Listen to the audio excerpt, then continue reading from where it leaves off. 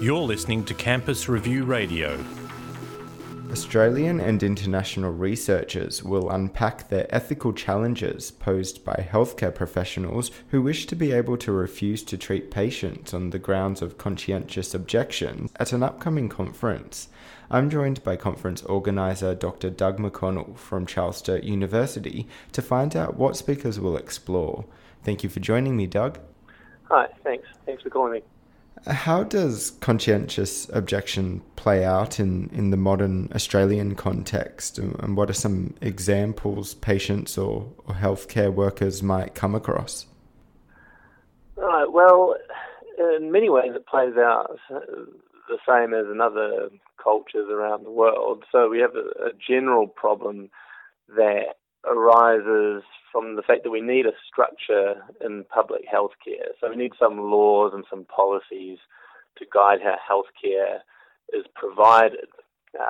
This allows us to avoid rogue doctors providing clearly bad treatments, and it lets patients know what to expect from their healthcare system. So you might say, we're not going to allow terminations of pregnancies, say, after 24 weeks. And so that prevents physicians from doing that if we've decided that that is a bad thing to do. And then it also lets patients know what to expect. And so it helps the healthcare system be efficient as well. But then, of course, the problem arises that we disagree on exactly what those laws and policies should be. And even though we might agree that we need some laws and policies, so we get this situation where we've settled on some, saying how healthcare is going to be provided, but we inevitably have a subset of people who disagree with exactly where we've set the policy. So, say we've set 24 weeks for when you can terminate a fetus. Some people are going to object to the fact they can't terminate fetuses later, and of course some are going to object to the fact that we're terminating fetuses at all. So it's essentially a problem that arises from having a set of laws and policies around how to provide public health.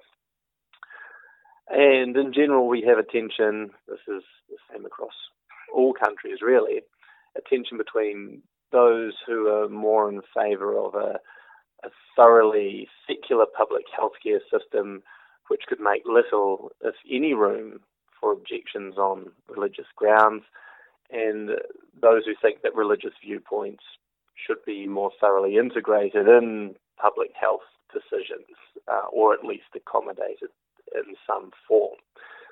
So then Australia in particular, it's hard to actually get a grip on how frequently healthcare professionals are objecting to providing treatments, but we definitely see it coming up with pharmacists refusing to provide emergency contraceptive medication on occasion, and we also see doctors refusing to perform terminations of pregnancy. At least the professional bodies for doctors, for pharmacists and for nurses in Australia make provision for conscientious objection. So these professionals have the right to object on conscientious grounds, but the rules are, or the guidelines are, that you have to make sure, if you are an objector, you have to make sure that the patient receives the therapeutic response they're supposed to get. So that means referring them to someone who will do it, essentially. And if there is no one there in an emergency situation, you're still supposed to treat. So that's the situation in Australia. And of course we've got this issue with euthanasia coming up. It looks like we're not too far from having policies that are going to allow euthanasia, and so that's also an issue where we would expect people to have conscientious objections. Domestic and international philosophers and bioethicists are scheduled to speak at the conference next week. What are some of the complexities of conscientious objection presenters will work through? Yes, yeah. So we have this conference which has been generously funded by Charles Sturt University's School of Humanities and Social Sciences, and also, fortunately, Macquarie University's Research Centre for Agency, Values and Ethics have also contributed. And so some of the issues we're going to be looking through are ones that I've already alluded to, which is how we might look to accommodate religious conscientious objections, if at all. We often, a lot of the debate is around, if we're going to accommodate conscientious objections, how are we going to limit them? How are we going to limit them in principled ways? And religious conscientious objections, although they're the most frequent kind of conscientious objection, they're also one of the more difficult kind to accommodate in a principled way, or at least to put limitations on in a principled way. So, for example, if I have a conscientious objection based on a particular interpretation of a religious text, and that we say we're going to accommodate that conscientious objection, then that seems that we might accommodate any conscientious objection, because who's to say anyone's interpretation of a religious text is better than anyone else's? So one of the issues we'll look at is whether any space can be made for religious conscientious objections, and at least can we accommodate those conscientious objections without opening ourselves up to all kinds of conscientious objections that perhaps we wouldn't want to accommodate. So, for example, a secular conscientious objection might be that I might object to providing healthcare to elderly patients because I think that medical resources would be better spent on younger patients. At the moment, we don't think that we should spend our medical resources in that way, as long as the elderly patients are likely to respond to treatment. But if we're letting in any kind of conscientious objection, then we'd be allowing doctors to object on those grounds as well. So that's one set of issues. Exactly how do we put principled limits on conscientious objection? Another issue is we do debate when a professional is voicing a real conscientious objection, that is to say, an objection based on a core moral belief. And when is a conscientious, or when might someone say they've got a conscientious objection, but what they're really doing is just avoiding an uncomfortable situation or rationalizing a discriminatory attitude towards patients. And I mean, there is evidence that, sadly, particularly in mental health treatment, that patients seeking mental health treatment are discriminated against by a range of healthcare professionals. So we might be worried that healthcare professionals are not much or more morally exemplary than the average person is anyway, so we should be careful about how much freedom we allow them to potentially act on those prejudices. So that's another issue that we'll be discussing at the conference.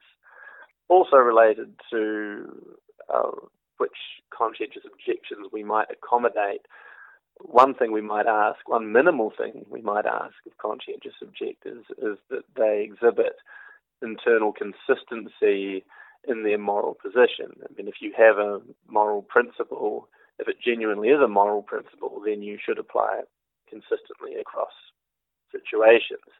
if you only apply it in occasional situations, then it seems like it's not really a moral principle you're applying, but it's something else to do what suits you when it suits you. So a true conscientious objection should be applied consistently, and there might be concerns that some conscientious objections are not consistent. So some objections against emergency contraception, for example, because on the basis that it would harm or kill zygotic life, would suggest, if that is your moral principle, that you mustn't harm zygotic life, then, or zygotic human life, then to be consistent, you should also refrain from helping out with a number of other things that might harm zygotic life, and these things might be relatively innocuous behaviours.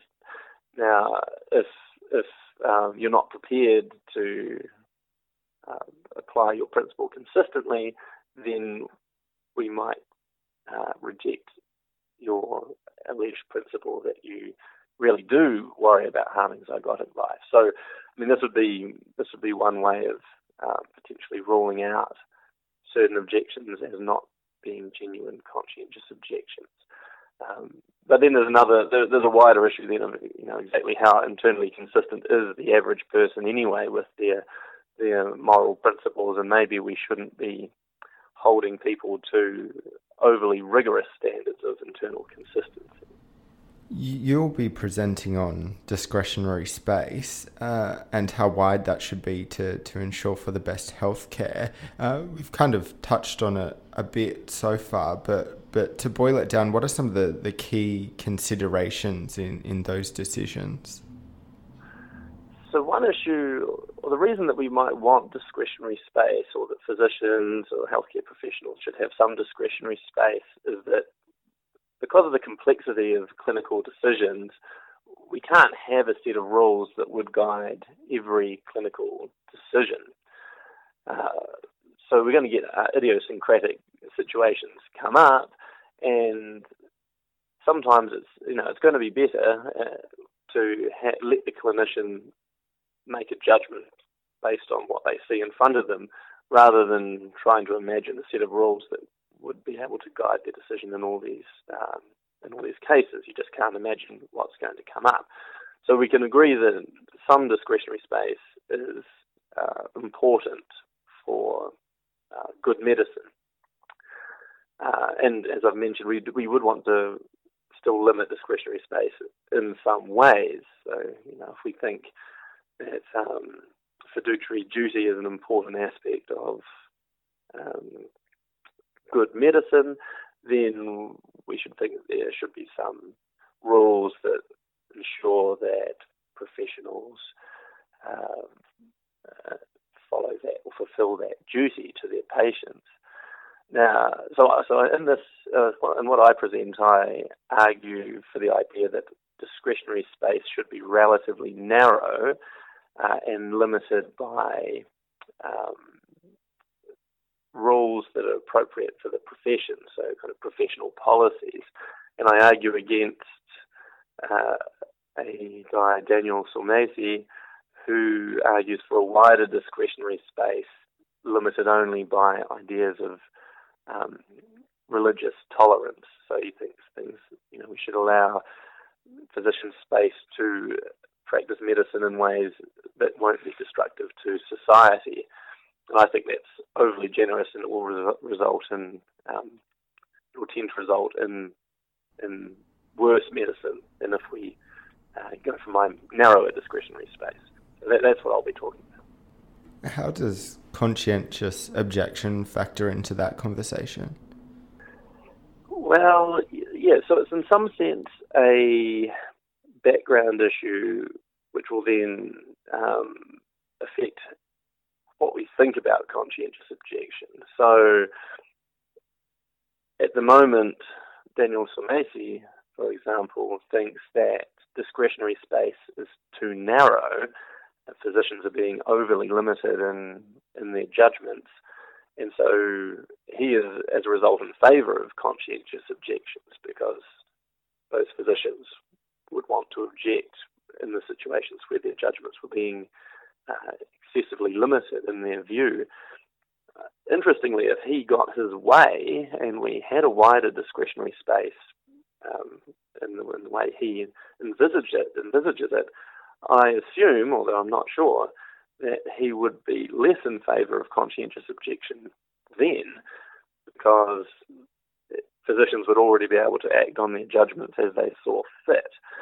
And on his view, any conscientious objection to the very weak limits he places on discretionary space would entail that the physician was acting in ways that were destructive to society or ultimately undermining religious tolerance. So if he got his way, then perhaps he wouldn't be in favour of conscientious objection anymore, or at least he'd be in favour of much fewer cases of conscientious objection. What do you hope conference attendees walk away with? Well, at the very least, they'll walk away with an up-to-date understanding of the current state of several debates that are currently in progress around conscientious objection in healthcare. Hopefully we can do better than that. Hopefully we can advance the debate particularly between those who are relatively anti-conscientious objection and those who are more favourable to it, or between those who favour a more thoroughly secular public healthcare system and those who are more generous towards alternative views such as religious worldviews. I don't know whether one side will convince the other, but hopefully each side will give the other something new to think about. Thank you for your time, Doug. Cool. Thanks very much.